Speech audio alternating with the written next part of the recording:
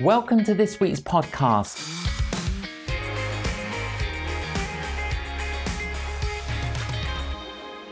Rachel Mackenzie, welcome to Facing the Canon. Thank you.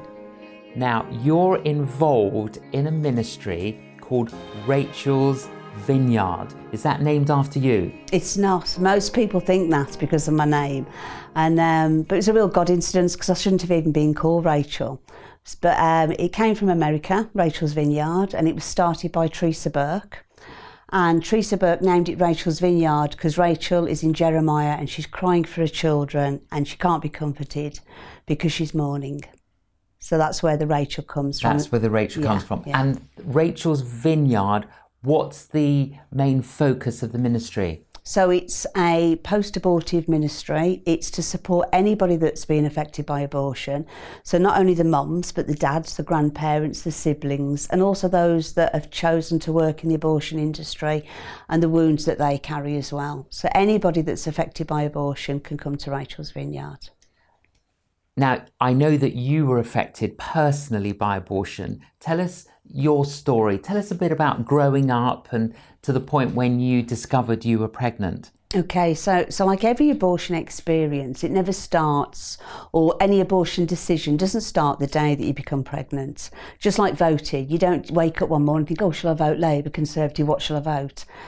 And so your abortion story really starts from your childhood. And that's not an excuse, John, but there are things that happen to us that really do set us up to fail. It's a bit like a child that's never taught to read. Certain jobs they'll never be able to go into because they haven't got the literacy skills.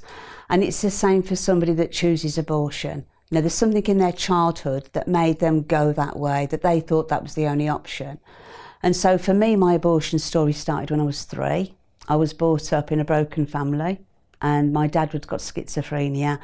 And my grandma really hated me, she disliked me immensely, and my uncles were very abusive towards me. And I suffered every abuse that there was, from the sexual, the voyeurism, the twisted sickness of it, the financial abuse, the spiritual abuse, making out that God's angry. I didn't even know what God looked like. If I ever imagined God, he was always going to be some sort of schizophrenic God. And the physical abuse. But for me, out of all the different types of abuse, the worst abuse was the neglect. It was actually knowing as a child that I wasn't wanted, I wasn't loved, and I just had to find a way of surviving that. I was hungry a lot and I was loved a little. But did your teachers not notice that you were being neglected? No, I'd arrive at school at 8 o'clock instead of at 9. I'd arrive from home to school on my own from a very young age. I was malnourished, but this was the 70s. And nobody knew what abuse looked like. Nobody knew how to deal or what to look out for.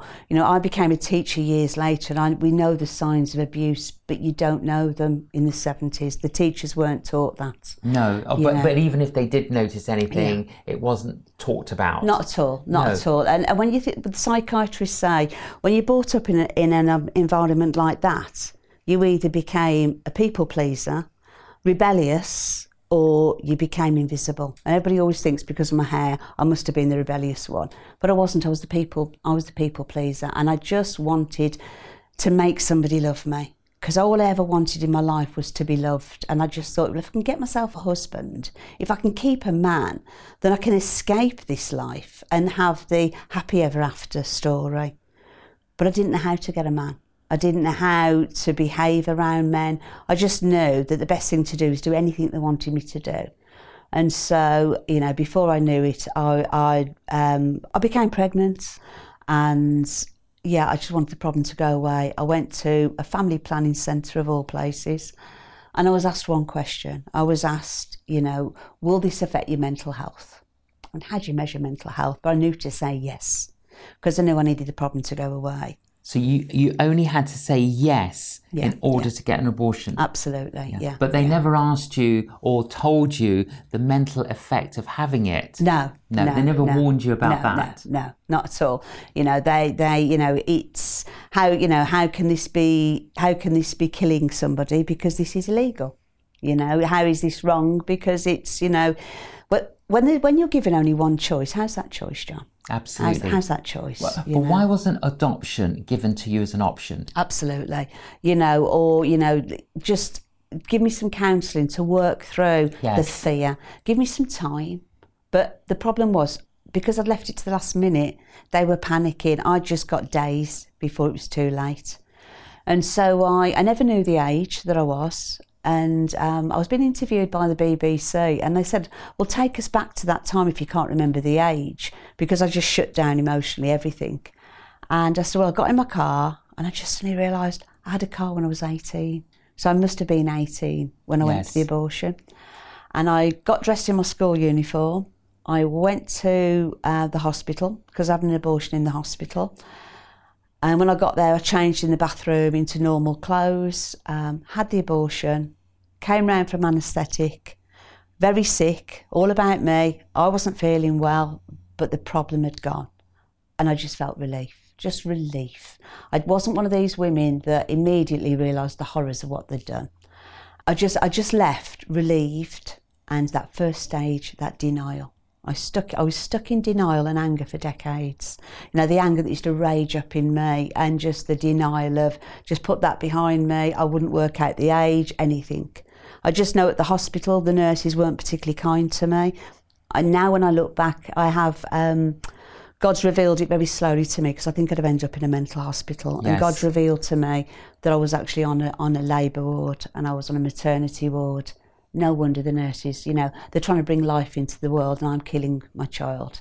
No wonder that they looked at me, with such repulsion. And, you look back and think, if only they'd stopped me. But could I have been stopped? I don't know. I have to own it, and I have to know what I did.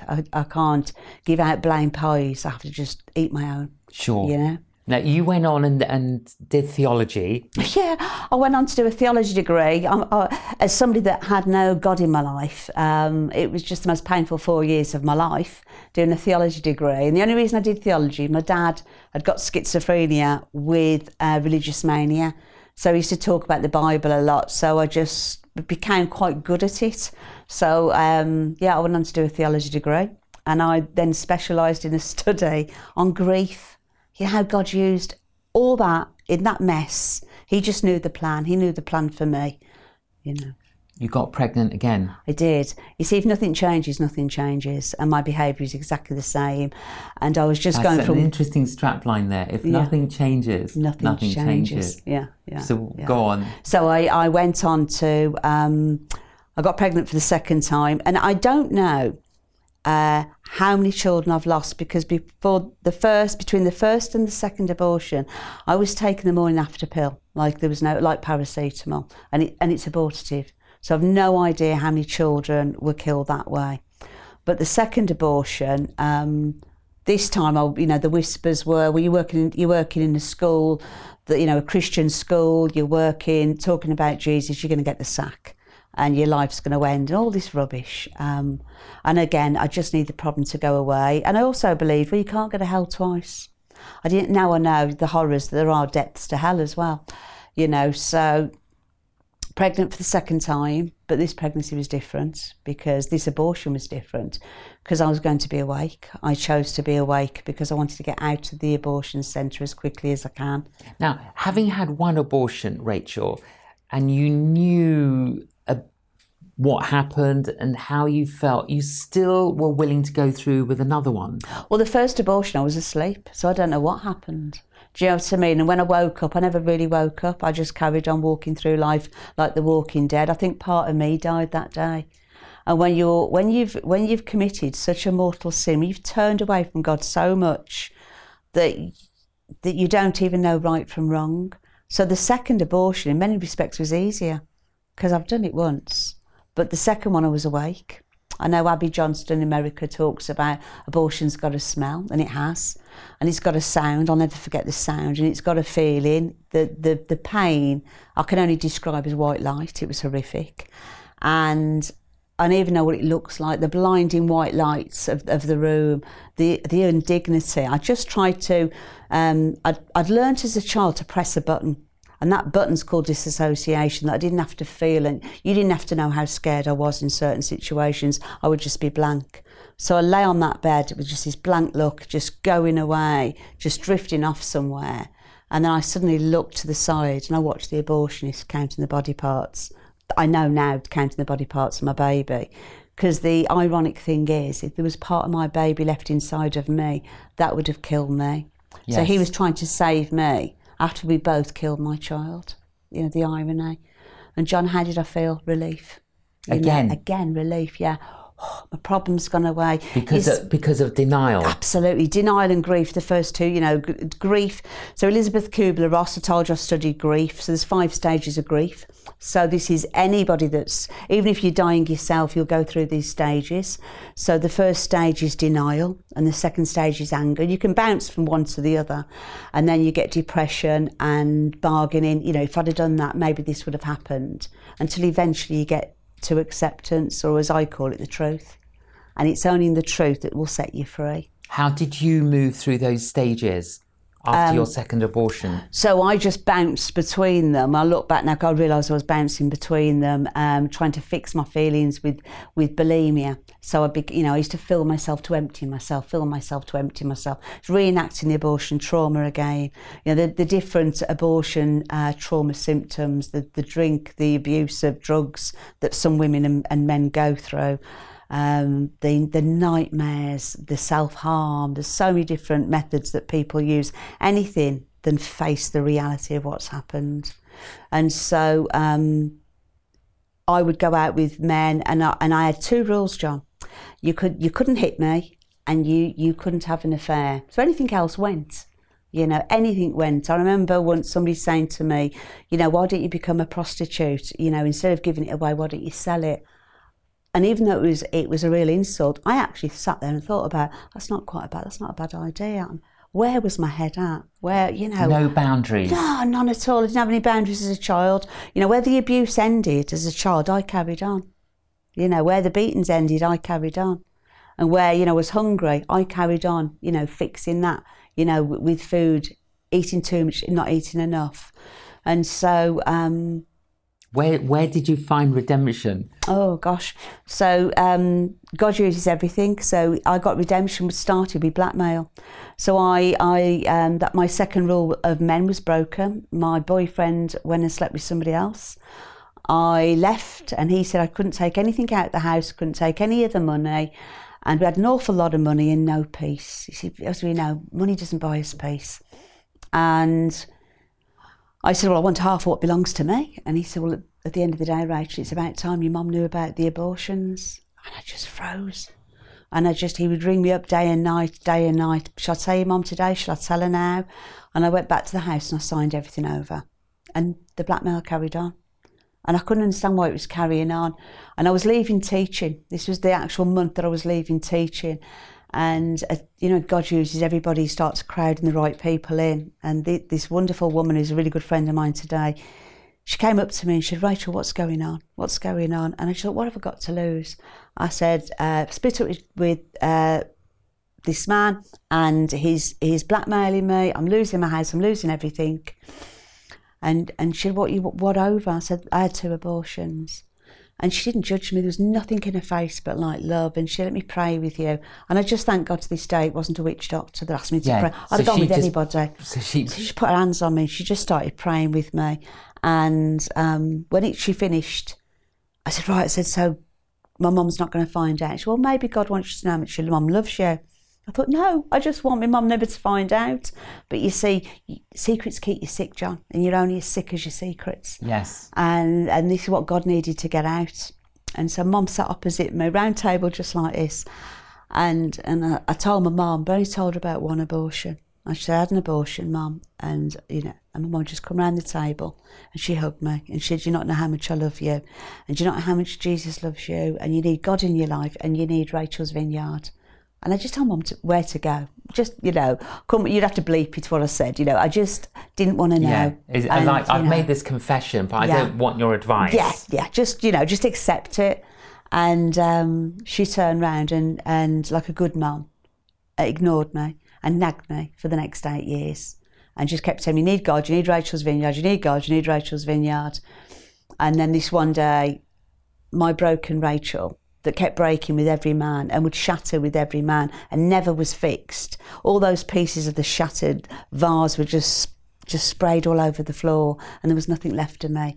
And that's when you either get on your knees or God puts you on your knees. And I rang my mum, and I just said, I can't do it anymore. And she said, Rachel, why do you keep doing the same thing and expecting a different result? Give God a go. And I just, from that moment, my mum just prayed. I'd go to a service on a Sunday. Yes. And I was there every day, you know. And the first time I went into church, there was a reading, and the first reading I heard from the Bible was the prodigal son. And I just knew I was home, where I was meant to be. And did you feel a sense of release? Yeah, it was the beginning. It was definitely the beginning of that journey. And I found myself in a that woman that prayed with me. I hadn't seen her for 8 years, and she's part of a charismatic prayer group. I went to it, got prayed with, and people were sitting there like that, you know, as they do. You know, God's talking to you, and I was just like, "What's he saying? What's he saying? I can't hear it." And I was doing that. I thought, I'm not meant to hear God. And then this lovely couple prayed with me every week for weeks. And at the end of all my stories, to tell me in sections, they would say, you know, that was awful, Rachel. And I used to have this core truth. It doesn't matter, because it's made me who I am. It doesn't matter. And then they prayed with me the one last time. And I just said to God, it doesn't matter. And really clearly God said back, well, it matters to me. And I just froze. And I just knew that I needed to go for counselling. I knew I needed help. I couldn't navigate myself out of this darkness completely. And so I went to see a counsellor. And the first thing I ever said to this counsellor was, I knocked the door and I said, I don't know, she didn't have me tuck away sectioned. I said, God wants me here, but I think he's got it wrong. And she just went, okay. So I sat down, told her my life and said, it doesn't matter, it doesn't matter. And she said, well, when was it at its worst? And it was really hard, John. I couldn't pick an age. They were all bad. Yes. I chose 6. And she said, put little Rachel, who's 6, in front of you. And I did. And she went, now tell her it doesn't matter. And I was just like, it mattered. What a lie I'd been told, that I didn't matter. I mattered. And I mattered to God. Yeah. And that was the beginning of my journey, you know. And then from there, I went to Rachel's Vineyard, and I went all the way over to Ireland. There was a Rachel's Vineyard in England at this stage, but I wanted to go all the way to Ireland because I'd met a priest of all people. Yes. in Bosnia. I wasn't even in England, and I'm chatting about my life to him, and he just turned around. He said, "Have you had an abortion?" I was like, "Are you a mind reader?" And he said, "No, I'm part of an organisation called Rachel's Vineyard." And have you heard of Rachel's Vineyard? I went, "Yeah, every month for the last 8 years." So I find myself at Rachel's Vineyard. And the experience of being there? So at Rachel's Vineyard, it's a safe place where you can grieve, where you can look at what happened and how it happened. And we do it through living scriptures. So you have a reading from the Bible. And then, you see, it doesn't matter. We have Sikhs, atheists, you know, Christians, any denomination. So people of faith and no faith, yes, because they can all come. Because at the end of the day, abortion affects everybody, and abortion tears are abortion tears. Absolutely. But what's great is you're using the Bible, you're using scriptures. So when a Sikh or a Muslim or a non-believer hears the living word of God, it has an impact. It does. And they have an experience. So I am now being part of Rachel's Vineyard. I see the miracles, but the miracle at my Rachel's Vineyard when I went was, then you'd have a meditation where you're in the story, and then you talk about it in relationship to your abortion. And at the end of Rachel's Vineyard, you have a memorial. You see the majority, and I say the majority of abortions don't have any funerals. I have been to abortion funerals where people have took the remains and put them in the freezer and done all sorts, where we've been able to give them the dignity that they deserve and bury them properly. So we have a memorial where you honour your children and you honour who you are in relation to that child. But you see, I went to Rachel's Vineyard. There's always one, and you knew I was going to be the one, didn't you, John? There's always one that comes to Rachel's Vineyard grieving the child that could have been, not the child that was. Yes. And I got to Rachel's Vineyard and I said this out loud. I just said, well, you all went on to be mums and dads and I didn't, and that's why you're crying. And the priest that was there turned around to me and he said, Rachel, it's not that you could have been a mum. You're a mum. I remember just like going, Inside I was screaming, I'm a mum, I'm a mum. You see, I went to Rachel's Vineyard dragging my abortions behind me, and I left Rachel's Vineyard a mum of Jude and Paul. You see, I had a problem, John. I didn't want to be a mum, but abortion doesn't end that. Abortion just makes you a mum of dead children. It doesn't prevent you from being a mum. That's a powerful statement, Rachel. Abortion doesn't prevent you from being a mum. Just makes you a mum to dead children. Yeah. And that's what so I picked up Jude and Paul, my sons, at Rachel's Vineyard. I had a massive experience of them and with Jesus. And I was able to call them my sons, and I was able to know that they're in heaven, that they are loved and they love me, and they've got nothing but compassion and love for me. I didn't need an aeroplane to come home. I could have flown home, just with my wings. I just was on cloud nine. Well, to quote Jesus' words to Nicodemus, you must be born again. It was like being born again. Absolutely. And you came alive. Absolutely. As a daughter of the Lord. Yeah. I am his favourite. Second place is up for grabs, but I am his favourite. And how long, soon after that, you got involved in the ministry of Rachel's Vineyard? I didn't, no, and the reason I didn't, you see, when I knocked on that counsellor's door and I said, God wants me here, but I think he's got it wrong. And then I realised very quickly that God's got it right and I haven't.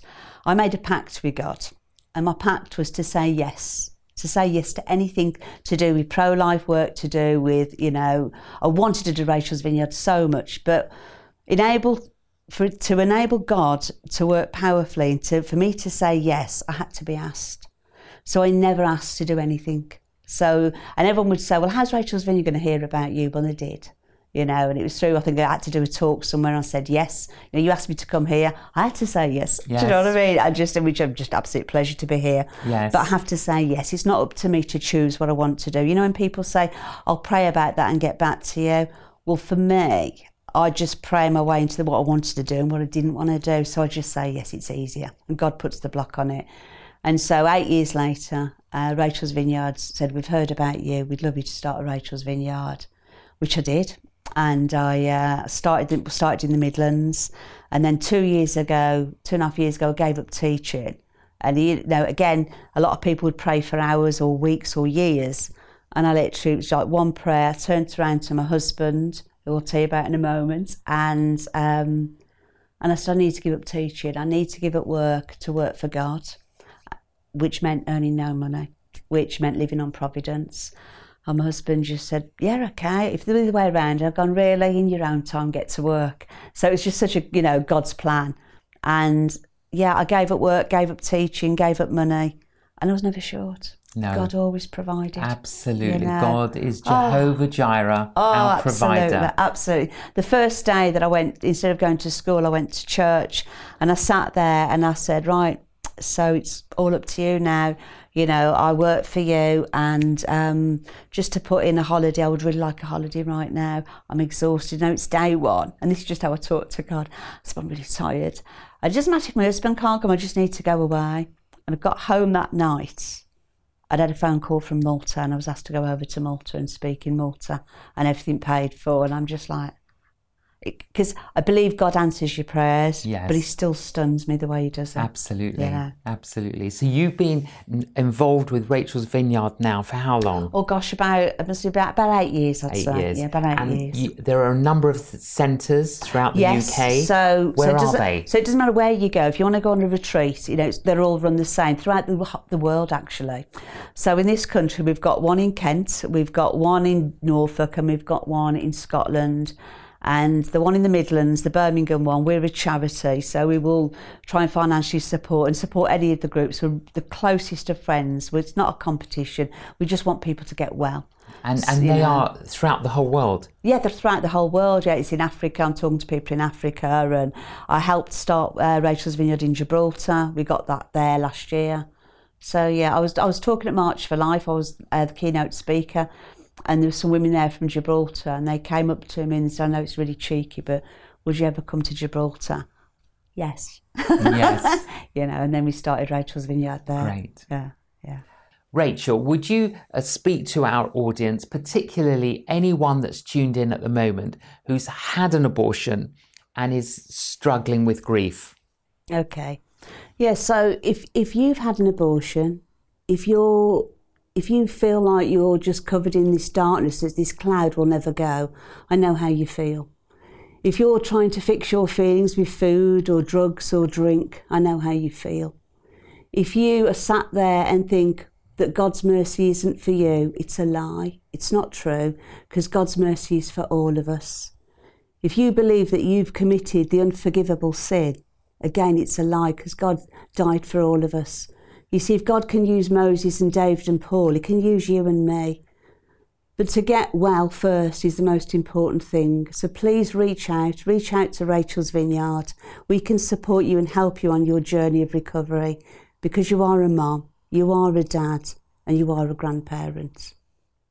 Rachel, maybe someone just randomly tuned in, but maybe there are people who tune into the programme every week, but some are actually thinking of aborting their babies. What would you say to them? I know it feels like really scary to carry on with your pregnancy, because you don't want to be a mum, but you're already a mum. And the problem doesn't go away. When you give birth to your children, the beauty and the love that you're going to miss out on. Don't do it. Don't do what I did, because you're going to spend the rest of your life regretting it. My wounds are healed, but I have to stand in the truth every day and say I killed my children. Don't join my group. Be brave, be courageous, be the mom you're meant to be.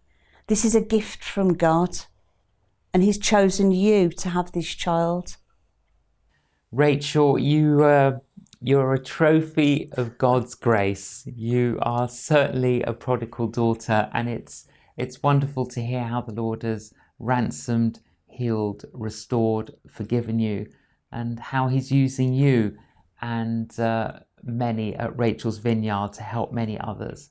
Thank you so much for joining us on Facing the Canon. Thank you. God bless. Wow. That was